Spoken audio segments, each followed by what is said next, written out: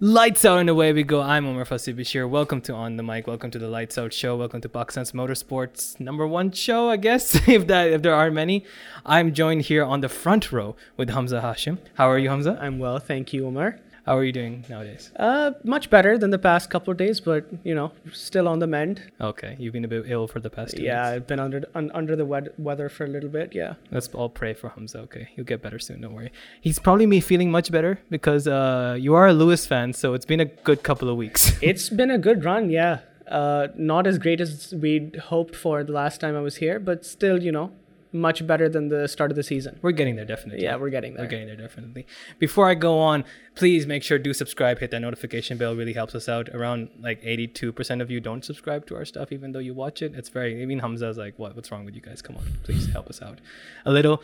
But we're here to talk about, I think, probably a very classic F1 race. I think it had strategy, it had overtakes, it had a top 6 that was able to fight each other. Okay, Paris might be now, but give or take, it was a great battle. We're going to talk about that. We'll do a half-season review as well at the end. We'll also talk about Vettel and Alonso. No, it's not 2012. I'm just talking about the fact that one's leaving and one's never going to leave, apparently. And we're also going to do some ratings for each driver at the end of this podcast as well. Everything's in the timestamps if you want to jump to a certain conclusion. But let's start off with something. George Russell, Mr. First career Saturday. pole. Yeah. Mr. Saturday. He did it again. Out of nowhere. I did not expect that in the slightest. I don't think throughout qualifying, he had a single purple sector on any of his latter runs. You know who had a purple sector in Sector 1? Go Tiffy.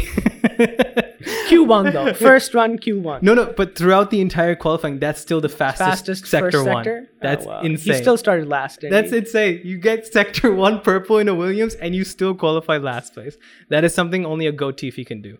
I have to say that. But you were saying about Russell, the fact that he put it together on that last run, and it demonstrated that I think despite Mercedes' troubles on Saturday, they're kind of closing the gap to the front of the field, which is both unsurprising and at the same time, a little bit of a surprise given that they were almost 9/10 off last week in France, and then about the same through all of the practice sessions. So for Russell to put it on pole was, I think, a fantastic result for Mercedes. Yeah, definitely. And Russell was yearning for this as well. I mean, first victory still looming in history. He's definitely he's got a long career ahead of him. He's still he's still very young and he's in a good team already. And I think a lot of people have been comparing Russell to Hamilton, which I think by virtue of the nature of that comparison is an unfair comparison. But I think that aside, Russell is very, very, very good. Why do you think it's unfair though? I think the consistency that Hamilton is able to pull out of the bag whenever he wants, I think, is something that Russell is going to have a little bit of trouble just, adjusting to. Okay. And I think he got off to a great start because he was able to overshadow Hamilton for the first couple races, which kind of set everyone's expectations, especially people who are new to F1. They're like, oh, this is the twilight of Lewis's career, and this is hate Hamilton. Yeah, basically. But I think what Russell's proven is that even against the very best, he measures up.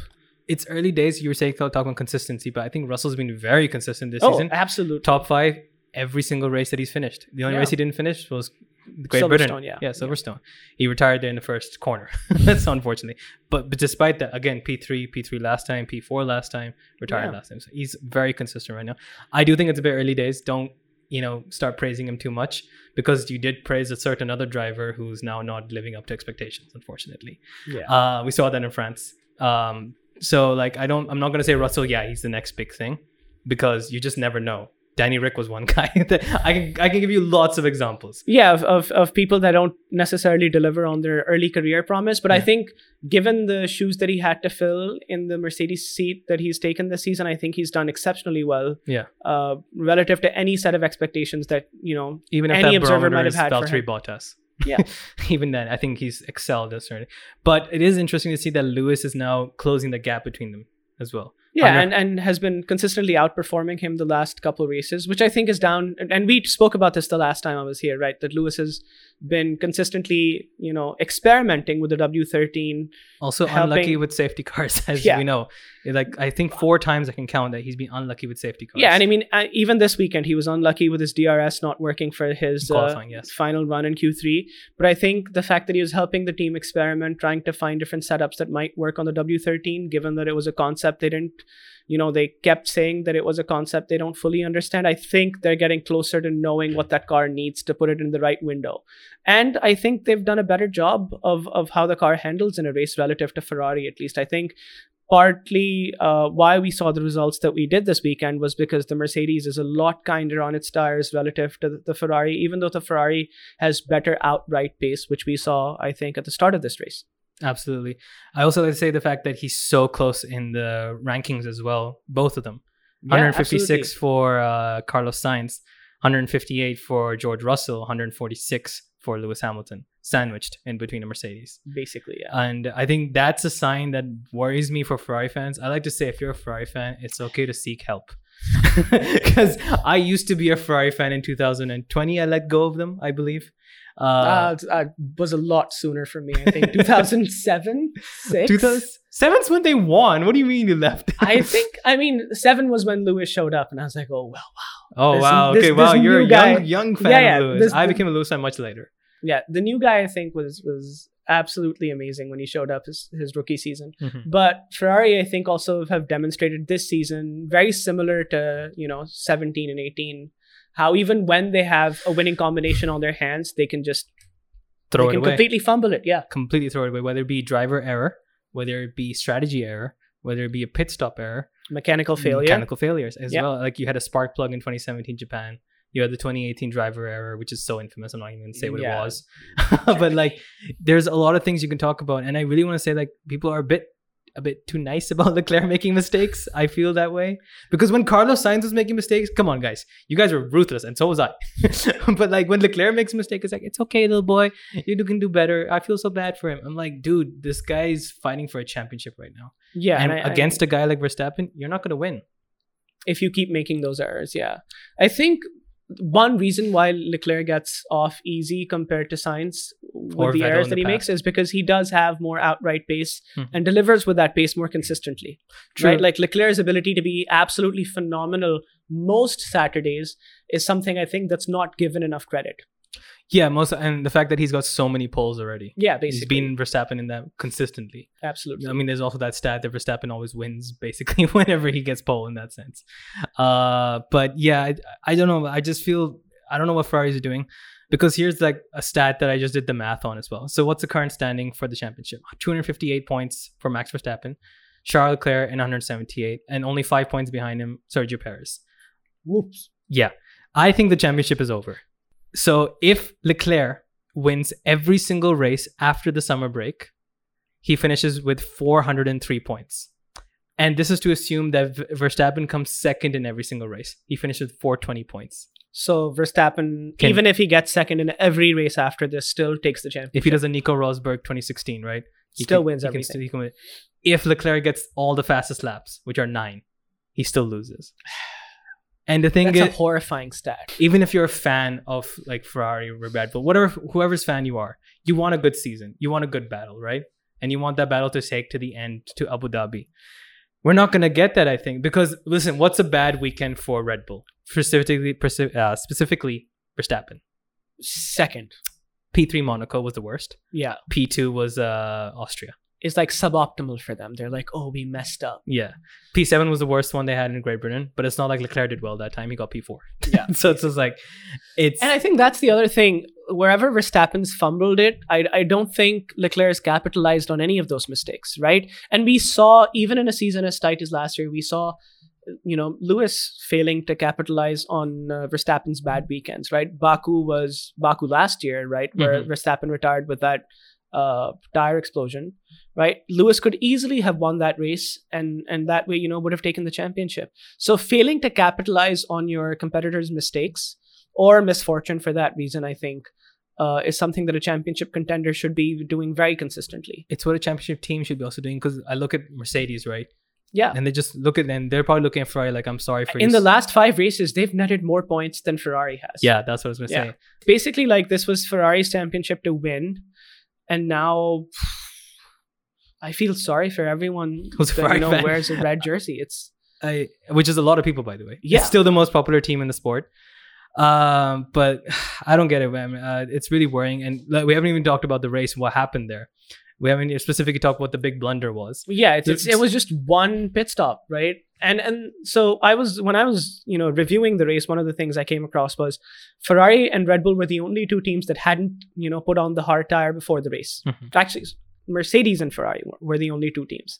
Red Bull's drivers had tried the hard tire out on Saturday in P2, I believe, and both of them had come back and said, even in the scorching heat on Friday, both of them were disappointed with the pace on the hards. Mhm. I think that should have been the canary in the coal mine for Ferrari, that the hard was probably going to make for a bad race tire. And then not only Sainz in his first stint, I think had such a clear advantage over Russell with the longevity of his mediums, and they just squandered it. Like, they pitted him the lap after Russell. So they could have overcut Russell with that medium for at least, and kept him out for another half dozen laps at least, and they didn't do that. No, also the fact that Alpine was there, and the fact that they went on the hard tires. You saw and they just completely dropped out, basically. Haas got on the hard tires as well. You saw a Ferrari-powered Ferrari-powered car as well to go on the hard end. You saw that it just wasn't working out for them. It made no sense for that. I don't know what happened. Like, even the commentary was just like, is that hard tires they're putting on? Slicks? Like, seriously? Like, come on. Like, I don't know what they were thinking. That's a huge blunder. And the fact that when he was on the mediums, he was so fast. He was 5 seconds ahead of Russell within 3 laps. Yeah. Within 3 laps, he was ahead. To have a car with that outright pace and then not win the Grand Prix because of a strategic blunder that the team should have foreseen on Friday night, I think at this point you're right in saying that the championship pretty much is over. I'm not... I'd be surprised if Ferrari can pull something out the bag, and even that requires Red Bull to come across multiple bad weekends. Or reliability issues. Yeah, and as a team, I don't think Red Bull does that anymore. No, absolutely no. They're on the Mercedes level right now. Yeah. Of operating. They're functioning like a well-oiled machine. Their strategy team is always on point. Their strategy team is great, by the way. Yeah. Doing great calls over... This race was part of it. The fact that Verstappen spun... And lost 4 or 5 seconds and still won the race by 7 seconds over Hamilton. And he caught up Leclerc within a lap or something.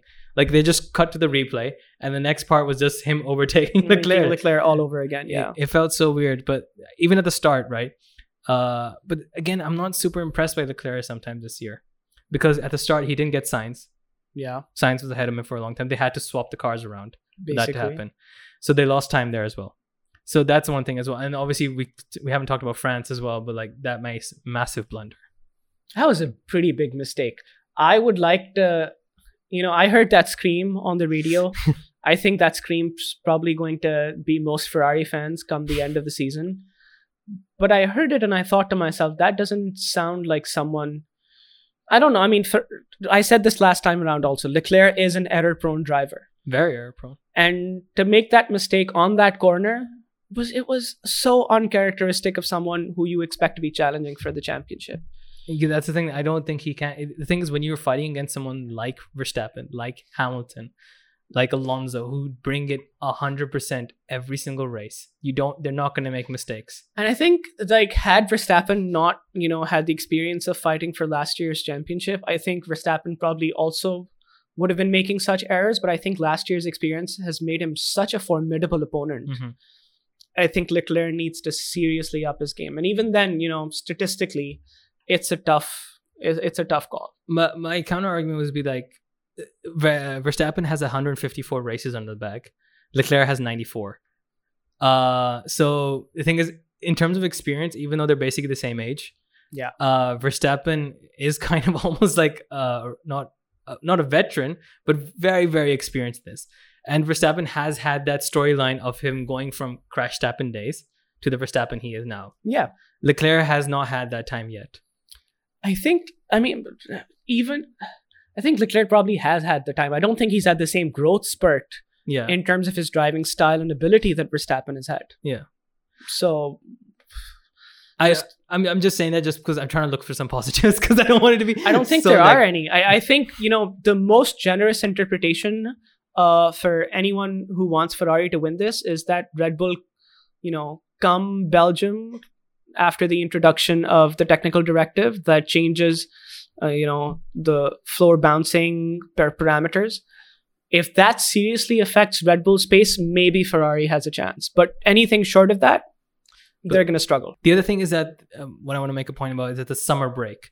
So this time the summer break is in the fact that they can't work on the car this time. Yeah, it's not like they're going to be working hard and like doing some training and stuff. Like the drivers can train, like go to the gym, but they can't be fixing the car's issues. Yeah. So whatever they have right now is going to be the same at Belgium or whatever updates they have planned already. Basically. So I think that's another marker, the fact that the way F1's changed rules as well is not going to work in Ferrari's favor, basically. Exactly. Yeah, exactly.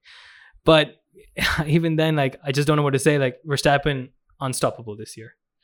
It's the Verstappen steamroller, basically. And I don't like that because I don't want an easy victory for him.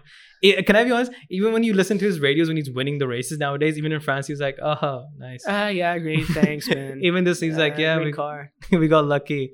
Like even like in the cool down rooms, he doesn't look so excited. It used to be like Verstappen used to scream at every victory he's getting. I feel like he's missing the competition because he's just like, "Man, you're just gifting this to me now." And they are. I think without any shred of doubt, this is basically what's happening. My favorite part of the race was actually in the cool down room where Hamilton looks at the TV screen and goes, "They went on hard tire?" Yeah. Everyone was surprised by that decision. My second favorite part of the race was also during the race when Matteo Binotto leaves the paddock, goes into the motorhome. I want to know what he went to do there. And basically the commentators were speculating on whether he's just checked out. Yeah. And then they're like, "Oh no, he probably just went to the bathroom for a couple minutes." Or maybe he went to find the race strategist and threw like a soft tire at him. Like, "Use this, man." What are you doing? I don't know, man. I don't understand. He's like, it's a laughing stock at this point. Yeah, Ferrari's just... Because I was saying, like, I used to be a Ferrari fan. To make such a not just technically, but aesthetically, the Ferrari car, I think, is the best looking car on the grid. Oh yeah, it's beautiful. I think on a high downforce circuit like the Hungaroring, it does extremely well in terms of pace. Yeah, the fact that they didn't get pole. I'm happy for Russell, but what are they doing? But Russell should not be able to snatch it away from them.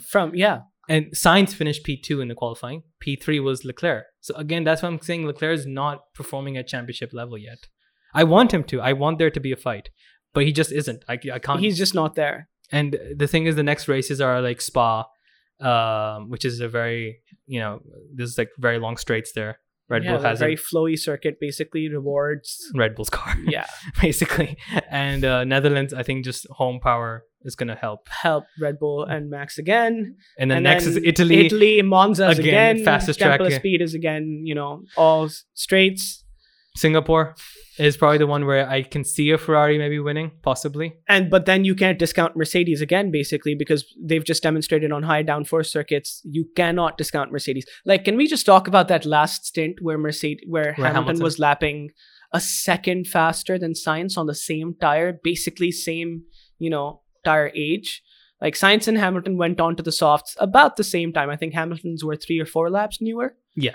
And then Hamilton was consistently a second faster. And then the Ferrari was greening its tires basically within half a dozen laps. Lewis was on hammer time, as this was the classic Lewis that we've always seen, right? And I think that stint demonstrated to me, in a lot of ways, I think Mercedes might have made a car that's outright slower in a lot of circumstances.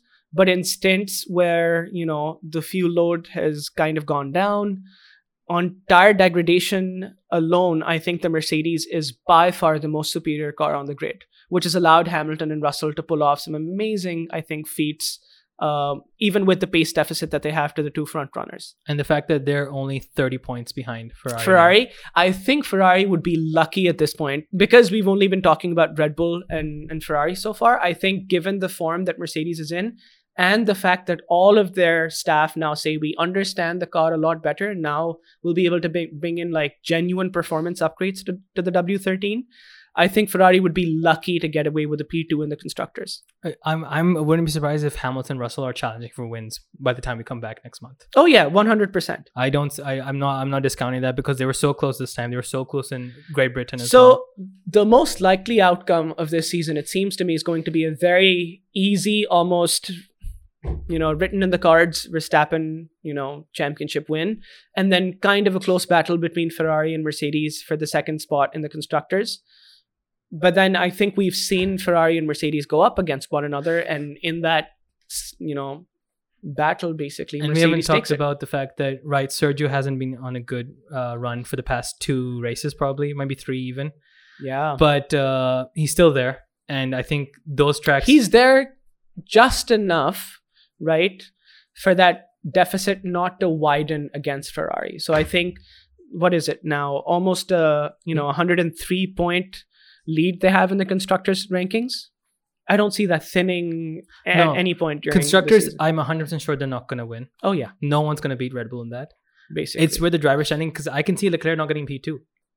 Leclerc, Yeah, I could see it happening. because 178, 173, 158, 156, 146. That's Leclerc If- to Lewis Hamilton. Like from P2 to P6 in the rankings, you have a 32 point difference. We've seen how one bad weekend for one team can basically upend that point deficit by a lot. I believe Lewis had a point deficit of 36 points at the Austrian Grand Prix last year.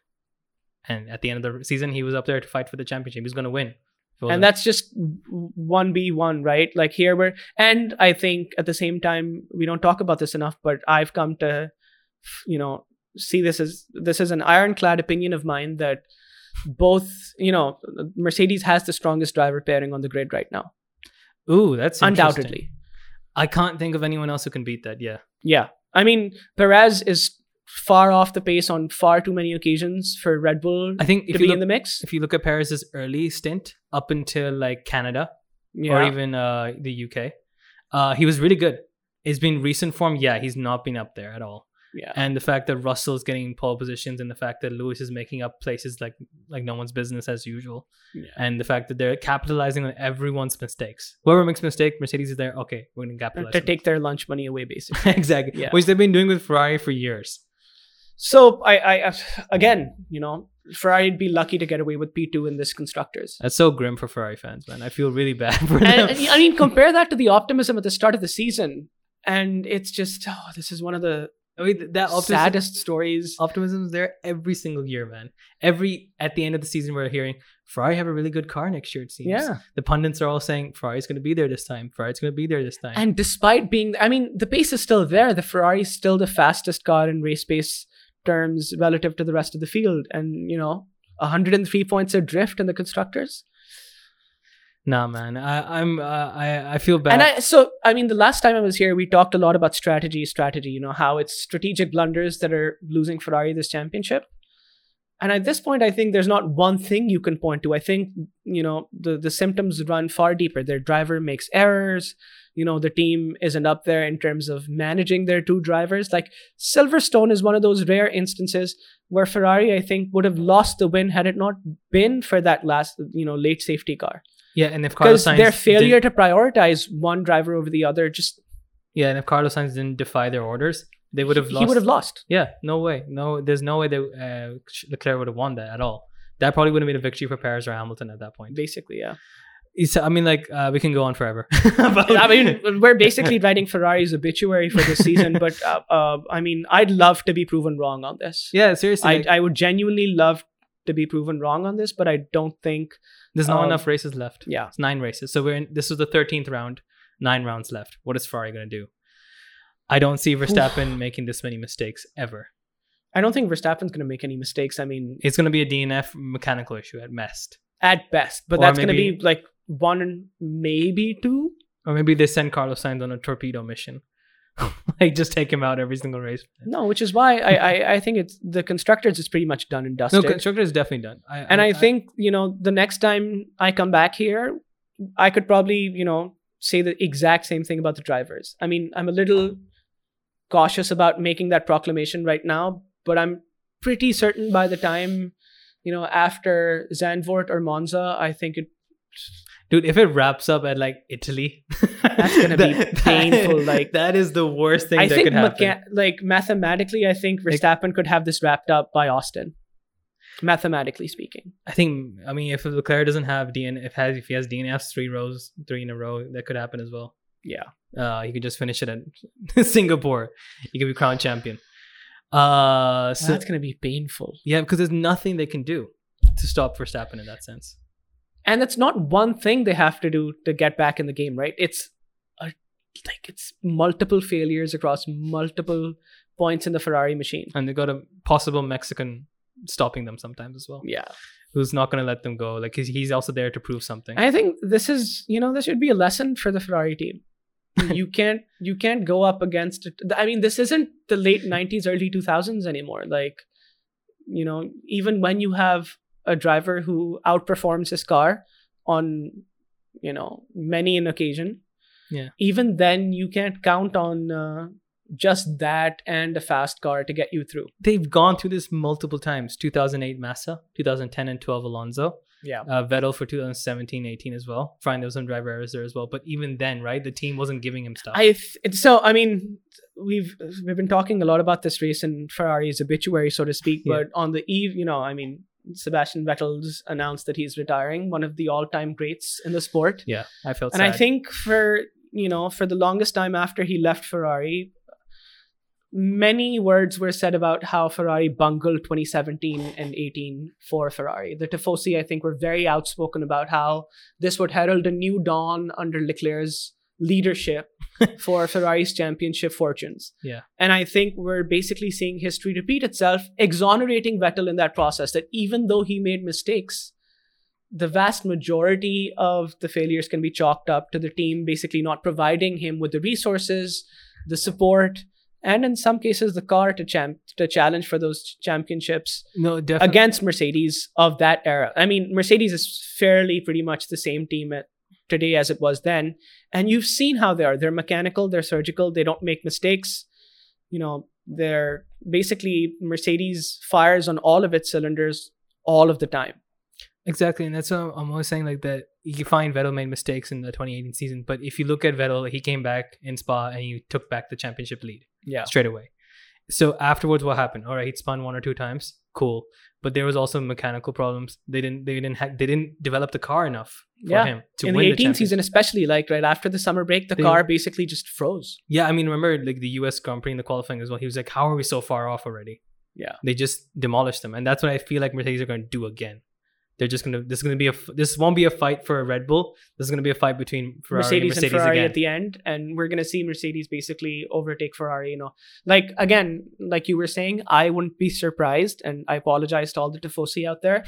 I wouldn't be surprised to see Leclerc or Sainz, Below. not in the top 3 of the drivers' rankings. Yeah, because listen, you got Sergio Perez. I keep saying that, and then you got the Lewis Hamilton and George Russell. Yeah. Like it's just done and dusted. I feel it sucks, man, because this is a summer break. We don't have a lot of races to watch this month up until Spa-Francorchamps. But like it's man, we've talked about like 30 minutes about just how Ferrari is just bad. I mean, the rest of the race was good as well. It was a good race to watch. It was a good race. I mean, was exciting for the reasons an F1 race should be exciting, because it was a lot of strategy. There weren't any collisions. We almost had all cars finish. Almost, yeah. Just until Bottas had an engine failure at the end, Uh, which again, who supplies Alfa Romeo's engine, Zumar? Ferrari. Oh. Yeah, again, I was gonna make that point too. They have And that issue I as was- well. When you asked me to, have rankings for all of the drivers coming into today's episodes, one of the things that I was thinking about was Zhou Guanyu. And, I've been impressed a number of times by how he's been driving this season, Mhm. but he's at 3 DNFs, all of which are Right. again mechanical. None of it's their fault. Yeah. One of the 3, he had 4 DNFs actually. 3 were mechanical. 1 was a crash, of course. Yeah, okay. So again, not his fault. That crash was definitely not his fault as well. Basically. So, and the fact that Bottas's retirements are all also mechanical. Oof. And I believe Mick Schumacher has had mechanical problems Quite a as few well. of them. Magnussen has had had- retirements. So That's all the Ferrari powered engines that are on the track. So we can't even discount Sainz and Leclerc taking multiple penalties in the races to come. They got lucky this time.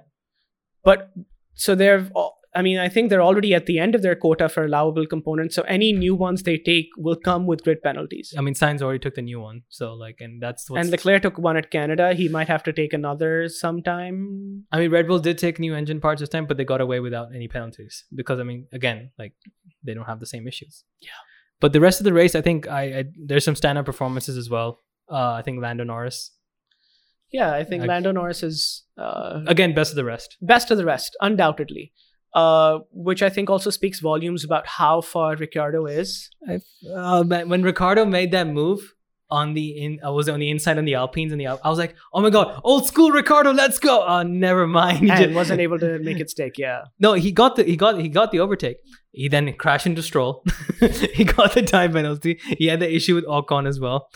Man, dude, Ricardo, I don't know, man. I just don't get it. And also the fact that this news about him leaving the team, not leaving the team, and then him putting an Instagram story, I'm here to stay. I want to do this properly. I'm just like, dude, like I love him. I think it might be one of those. We could end up seeing one of those unfortunate situations where he wants to stick around, but McLaren's just like, yeah, we're at the end of our patience with how you've been doing. Yeah, McLaren might bite the bullet and just fire him and just pay Yeah. the severance package. Basically. Just give him like, here you go away, dude. We don't need you. And And because As someone who loved Ricardo in the 2014 season, I would hate for him to leave the sport on that note. it's awful. I'd be gut wrenching. Because it's a bad mark on his legacy, right? Yeah, Fine, he would have been one of those ones. I think he can still be listed as one of the drivers best who couldn't win the championship. Maybe if he didn't. if you look at the earlier parts of his career, yeah, that's what I was gonna say. But just recent performances, they have just been. because it's one thing to be Even worse. at Renault, you remember, like when the car was performing, he was constantly able, I think, to outperform the car's performance and deliver some great results. Podiums as well. Yeah, and I don't think he's managed to find his feet at McLaren. Like not even once, I think. Save for Monza 2021. Kudos to him. Kudos to Max for taking Lewis out that race. I stand by that. But I agree with you. By the way, except for that one weekend, like off the top of my head, I don't remember any weekend where I've been like, yeah, Daniel's back in the mix. guess what's his highest finishes this season? Uh, I have it open. Don't worry. You can guess though. maybe P7, P6. P6. The other point finishes he has 3 other point finishes. 8, 9, 9. He finished 15th this time. He is just a smudge ahead of Pierre Gasly and Sebastian Vettel, who have terrible cars this season. We should probably also talk about Pierre Gasly. Pierre Gasly and Ricciardo are my worst performers of this season. by a margin. Yeah, by like a nautical mile. We will give yeah. the ratings at the end. We'll get to there. We won't talk about too much about it because we're getting into that situation right now. But like going back to the race and like Alpine doing that weird hard tire thing, but they stuck to their plan, right?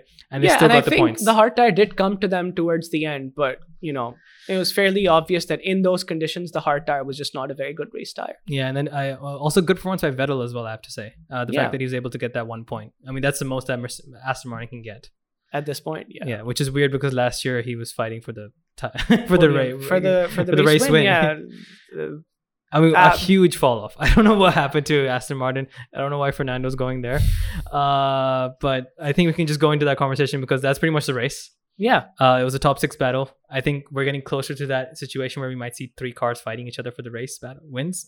In the latter half of the season, I think that's going to make some of the races to come a lot more exciting. I cannot wait for probably Italy and Belgium. I think those are the places where we can see all these 3 cars going after each other. I mean, I've always been a fan of the last 5 circuits on the calendar, right? You like Abu Dhabi? Abu Dhabi, I think, can produce some sensational, season closers. As in like imagery wise, because it looks nice. I don't know if it gives racing wise. Racing wise, I think after the changes they made last year, I think like it's not as boring as it used to be. Yeah, definitely. I mean, obviously, especially with that sector 3 change, with they had those perpendicular corners at the end, which were tire killers. Like, I think Abu Dhabi might just, and it's always been interesting to see how Abu Dhabi plays out because it takes a certain kind of driver skill to navigate, just a tire dag at Abu Dhabi because you never know whether it's going to be a 1-stop or 2-stop race, and safety cars just mix it up. Yeah, I mean the last sector is brutal. It's fast stop. It's just like basically. It's really brutal. Last 5 races basically is Japan, obviously everyone's favorite track.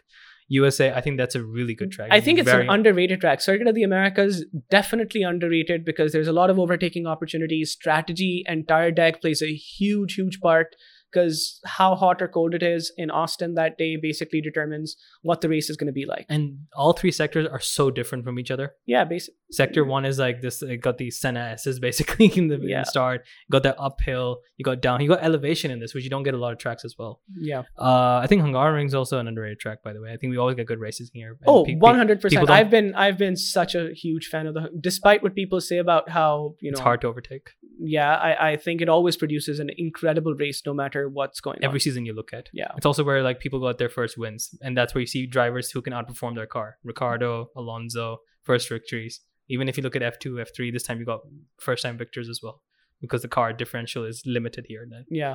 So I mean Japan, USA, Mexico. I love the Mexican track. I think Mexico is also an underrated track. Very underrated, definitely. My favorite track is of course Brazil though. Oh, 100%. I think that's the best track in F1 ever. I think gets pretty close, I think. Which one's your favorite? Spa. Yeah. All right, that's a classic. So I'm a little heartbroken by the fact that Spa might not be on the calendar next year. I'm heartbroken by a lot of things in the calendar, what they're doing. I don't want 3 US races. Yeah, no. I hated Miami. Miami was horrible this year. It was a parking lot race. I just don't understand, especially with those tight chicanes towards the end of Sector 2. I don't know what they were doing there. And TV direction has never been as bad as it was in Miami, yeah. It was awful. That race was awful. That track is awful. That place. I hope we never go to Miami again. But they have a 10-year contract. It's going to be there for a decade. If they do have that contract, I would seriously hope that they change the track layout. Oh, entirely, man. And if they can make it one of those tracks that's different every year, maybe there's something to look forward to there. But as a race, Miami was absolutely horrible. That's an interesting concept, to change the track every year. Because it is in a parking lot. I mean, yeah, there's a fake like marina there with no water. Just exactly. Yeah. That's an awful track, and we're getting Vegas next year as well. So I mean, like, what happened to Vietnam? By the way, I was so excited about that one. Vietnam, South Korea is an amazing track. Oh my God, the South Turkey should never be off the calendar. I think Turkey always produces an amazing race. You just remind me of my second favorite track. Probably Turkey's probably my second favorite track. But yeah, I mean, like, your good point. Like 5, I wouldn't say Abu Dhabi is one of my favorites. I've always been very negative about it being the last race of the season. I miss the times when Brazil was the last, race on this of the season. Always, again, all of the thrill of the last race coupled with a track that has produced some amazing victories. Historic as well. Yeah, very historic. I mean, like, if you think, what's the greatest last race we've ever had of a championship? 2008. Yeah, and that was in Brazil. And the last chicane, someone won the championship. Yes. It doesn't get more tight than that. But yeah, I mean, man, the calendar, I'm a bit worried next year what they're going to do. I mean, and the fact that after the summer break, we have a triple header. Oof. So yes, we got Belgium, Netherlands, Italy all in a row. What are your thoughts on Zandvoort? I can never get myself to be fully, on board with Zandvoort's addition to the calendar, because I think the current generations of cars has outgrown Zandvoort's layout. Especially Sector 1 and 2, I don't think it provides the same level of overtaking opportunity. Yeah, I mean, the banking looks cool, but it's so narrow. I think you can make the same, argument for why Hungary is a bad track. But then Sector 1 and, the kind of long straights there facilitate the kind of overtaking that I think makes for interesting races. I don't think Zandvoort has any of those opportunities. Zandvoort, I don't like it pretty much. I don't even remember what the track looks like, if I'm honest, because that race was not very good. So that's a very not memorable race at all. The only reason they have it, of course, is because they got Max Verstappen. Yeah. There are better tracks in Netherlands. We know that MotoGP has a really good one as well. That's always the best track to race there as well. It produces amazing racing there, but it's MotoGP, so it's a bit tight. So I'm not sure if an F1 car can go there. I mean, I remember in 21 they had Losail in Qatar, which is a great MotoGP track, and everyone was commenting how it was going to be really difficult for F1 cars there, and that was one of the most not exciting races of the season, but still still good. Good enough. You got right? Alonso podium there as well. Yeah, you got some shakeups there. That's a much better track. The thing of the MotoGP track in Netherlands is much more narrow at the last sector. It's like just for bikes almost. You see bikes cutting through the chicane there. So I don't know if an F1 car could go there. But either way, they need a better track in Netherlands because this kid, Max Verstappen, is going to be there for a while. Oh, he's going to hang around for quite a while. He's got, at best, if he retires at Seb's age, he's got a good 11 years left. So which is quite a few years of Max Verstappen. Exactly. So they can definitely make a better track there. But I like that we talked about the tracks as well, because there's a stat that I didn't even know existed that Lewis Hamilton broke this time. Oh yeah, most laps led at one track, at a single venue, and it was held by who was it? And I don't remember the name guy. of the driver, but it was an Indy 500 record, right? That's back when Indy 500 was part of the F1 championship. Right. So the fact is Indy 500 has 200 laps.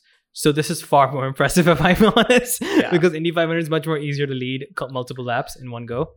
Either way, it's an incredible feat to achieve. 483, I think that was the record by that driver. But now Lewis has broke it at one of the shortest tracks ever. Yeah. Like, it's insane. Hungary is his hunting ground. He's gone on so many podiums there as well. Most podiums at a track as well, I think, possibly. Maybe. I'm not sure about that. But like either way, it's his hometown in that way. There's so much British support there as well. They're cheering for Mercedes. No, it's I on social media, a lot of people use like Lord of the Rings metaphors to refer to Lewis and the Hungaroring, because he's won there so many times, and he just seems like in his element at that track, no matter what year it is. In 2013, that first year at Mercedes was the first time he won in a Mercedes car. It's quite the favorite of a lot of championship drivers. Championship winners, yeah. Yeah, if you think about Michael, Alonso, even Vettel's had a good time there as well. Like it's a favorite of championship drivers because I think it's always limiting the car's effect and the driver's effect more. Yeah. So I think that's probably why championship winning drivers are so good to watch there as well. I think we can move on. Because I mean, the race wise, there's not much else to talk about. The midfield battle we've covered. The rest of them out of the points. What was it like? Haas were nowhere, unfortunately. AlphaTauri, I have no idea what's going on with that. Worst team, probably. I say worst performance drop off. I mean, that's why I'm last year worst AlphaTauri was a team to look out for in the midfield, and this year it just seems like awful. You're just looking at them being 15, 16, 17. Yuki had a weird spin. It's really weird to look at watch them drive right now at the moment. But let's move on to the fact that there's two big stories that came out on F1. I'm glad we did this a day after because we would have known this. We would have missed this news. It's massive news. First of all, I'm a huge Vettel fan, so I almost had tears when I was watching that video, which looked like a perfume commercial ad at one point. Because even someone made an edit of it. It's really funny. You should definitely watch it. It's made by the reserve drivers. But Vettel is leaving the sport, unfortunately. It's sad because he's still pretty young. He's not that old. He's not that old. He's younger He looks it because of how he's keeping his hair these days, but he's not that old. I mean, he's got a young face, so he doesn't even look that old as well. So it's a sad day for me personally. I don't like. I agree. It's a loss to the sport a lot, and not just on the track, but off the track recently as well. He's been a standout role model for a lot of people. Even more than Lewis. Lewis is usually the role model in this sense, with the environmental stuff, with his veganism as well, and everything like that. But Sebastian has really proven to people that he is one of the greats. He's one of the special personalities as well. He's always interesting to look in interviews. I'm gonna cry probably at this point. I'm saying so much nice things about him. No, I mean I've seen so many anecdotes where people have come forth and said, how Vettel's gone out of his way to be a good human being. They're just fans he's met on and off the track. It makes me sad as well because you and I have not been to an F1 race yet. Inshallah, we will. We will, but not with Sebastian Vettel on the grid, unfortunately. I hope he's there somehow, maybe mentoring Mick as usual. Hopefully. I hope he continues his involvement with the sport because I think he's been an overwhelmingly positive influence, especially after his Red Bull years. And I mean, his Red Bull years were when he was hated. Massive, right? In terms of his success, but also in terms of the hate he got. We had a villain Seb era basically in F1 with that 9-win streak in 2013. Multi-21 in the start of the year of that same season as well. He was made to be everyone's hated driver. And even Alonso, Lewis were bad talking him as well. I mean, that's classic championship talk, right? Yeah, but even then, everyone was on his bad side. Nobody liked him. It felt like that way. Even though he was the most popular driver, he was winning every race. He was winning championships like no other. It's insane the fact that and that's also something I like to look at, the fact that he went from this guy who was hated. In 2014, people were like, "Oh, we're so happy he's losing. Ricardo's beating the crap out of him." Yeah, and then he went to Ferrari, and basically everyone wanted him. I think there was a lot of hope because he'd had such an immense run of success in his Red Bull years. I think people wanted him to replicate some of that at Ferrari, to kind of, rekindle that Schumacher Ferrari legend. And I think he wanted that too. Obviously, that's very well known. And the Ferrari of the 21st century, I think, as we've discussed at length here, is kind of not the team you want to be at if you want to be very, very successful. That's the point I want to make as well. I feel like if I was a driver in F1, I wish I was, but like I would never go to Ferrari. I never go to Ferrari. I would never drive for Ferrari. I'd be like, hey, Mercedes, Red Bull, do you guys want me or something, please? I would not want to be at Ferrari anymore. Ferrari's not the team you want to go to anymore. It just doesn't feel like a team that is competent, that can do anything for you. And it's seen by since 2008. Since Singapore, when that fuel pump got stuck in Massa, it's all gone downhill.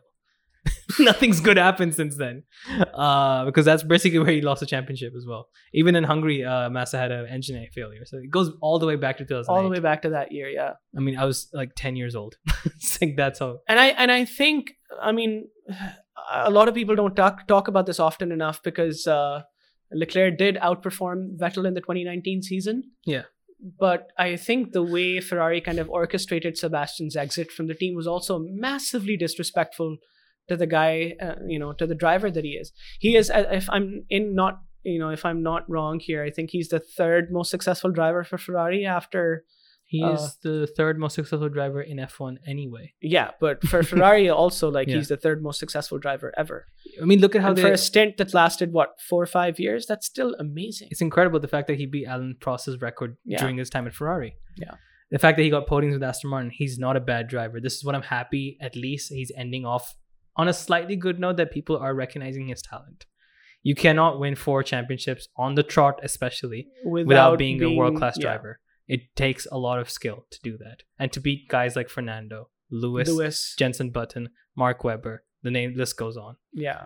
I mean, and I mean, we remember the 2010 and 12 seasons. Those were incredibly competitive seasons. I think one of those seasons, there were 6 different race winners the first 6 races. Yeah, that's 2012. Yeah. So 2010 and 2012 is probably one of the best seasons of all time, both of them. Because you had, and then 2013 was such a class in domination. On what domination looks like. I mean, we talked about good tracks. India was a really good track. Yeah, I mean, India was on that track. I thought it was a really good smoggy race. Yeah, very smoggy. Yeah, I mean, we can't complain, bro. Who are we? We're in Lahore. But it was such a good track, and that's his kingdom. He's won every race at India. At India, ever. There's 3 races, and even that fantastic image of him, bowing down to his Adrian Newey car is from India as well. Yeah. I mean, Seb's had an incredible career, and I'm happy that he's going on a path that he wants to go on, right? Yeah. It's not an exit where he's just Ricciardo in that sense, which I'm very worried about. Like we talked about, the Ricciardo might be getting a bad I don't exit think he's going away at a time when his performance kind of has fallen off a cliff. It hasn't, but I do think he's gotten quite a lot of unfair criticism, including from me at times, I believe. I agree with that. for mistakes he's made on track. And I think, part of why that's happened is because Leclerc. I mean, because of Leclerc and because of the immense run of success that he had, you never expected Sebastian to make those mistakes. But despite those mistakes, he has still been an incredibly competent driver. He still took the fight to Lewis. Yeah. Lewis, I mean, listen, people talk a lot of crap about Lewis as well. But Lewis doesn't just openly appreciate others. He's very closed off. He doesn't talk about other drivers at all. And he, he's incredibly fond of Sebastian as a driver, as a friend. He says that he's his hardest rival he's ever faced. Sorry, Nico Rosberg. But that's what he says about him as well, and that's a lot to say coming from a 7-time world champion. Yeah. So let's not take it lightly.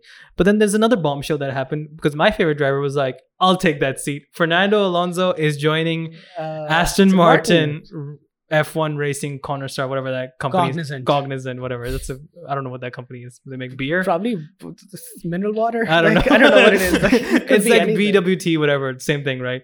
But what? Why, Fernando? Why? I think so. I have a hypothesis here.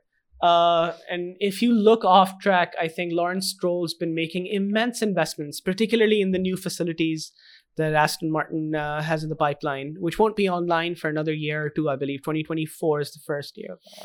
Yikes. I'm riffing off the top of my head. I'm not sure exactly when. But I think Aston Martin and, it's an awkward decision because Alonso, I think, might be overstating his longevity in the sport. No shit. But at the same time, I do think in terms of the investments being made into future success, I think Aston Martin's kind of up there. Listen, I love Fernando. Fernando's my favorite driver of all time. I squeal when he's Sly Fox, that guy on track. Even now, Ocon was about to ram him off the earth this time on the start. But dude, he's an incredible driver. I understand why they're taking him. I don't understand why he's taking it though. Because like I understand Alpine is so much faster right now. Aston Martin are dog right now. Like Yeah, they're in complete the dog. bottom two. They're in the bottom two. They're Unquestionably. they have Sebastian Vettel who's pulling out the results for them. So yeah, Alonso could do the same because he's of the higher caliber driver, just like Vettel. But But I think it is a bet. I think it's a bet that the But he's- investments that Daddy Stroll's making off the track are going to pay off in some way or form into competitive success in the years to come.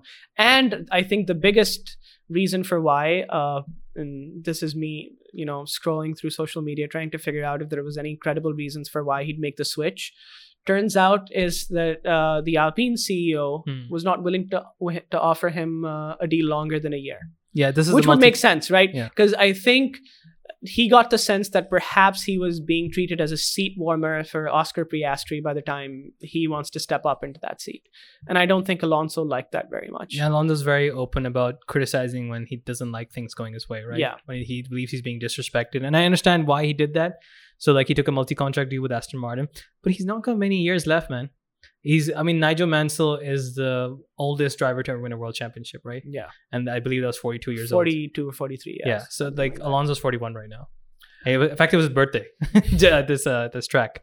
So I don't know, man. Like it's a big bet because the thing I feel like when you're when you're joining a team like Aston Martin, you're gonna have to understand that this is 5 years in the making, possibly even 10.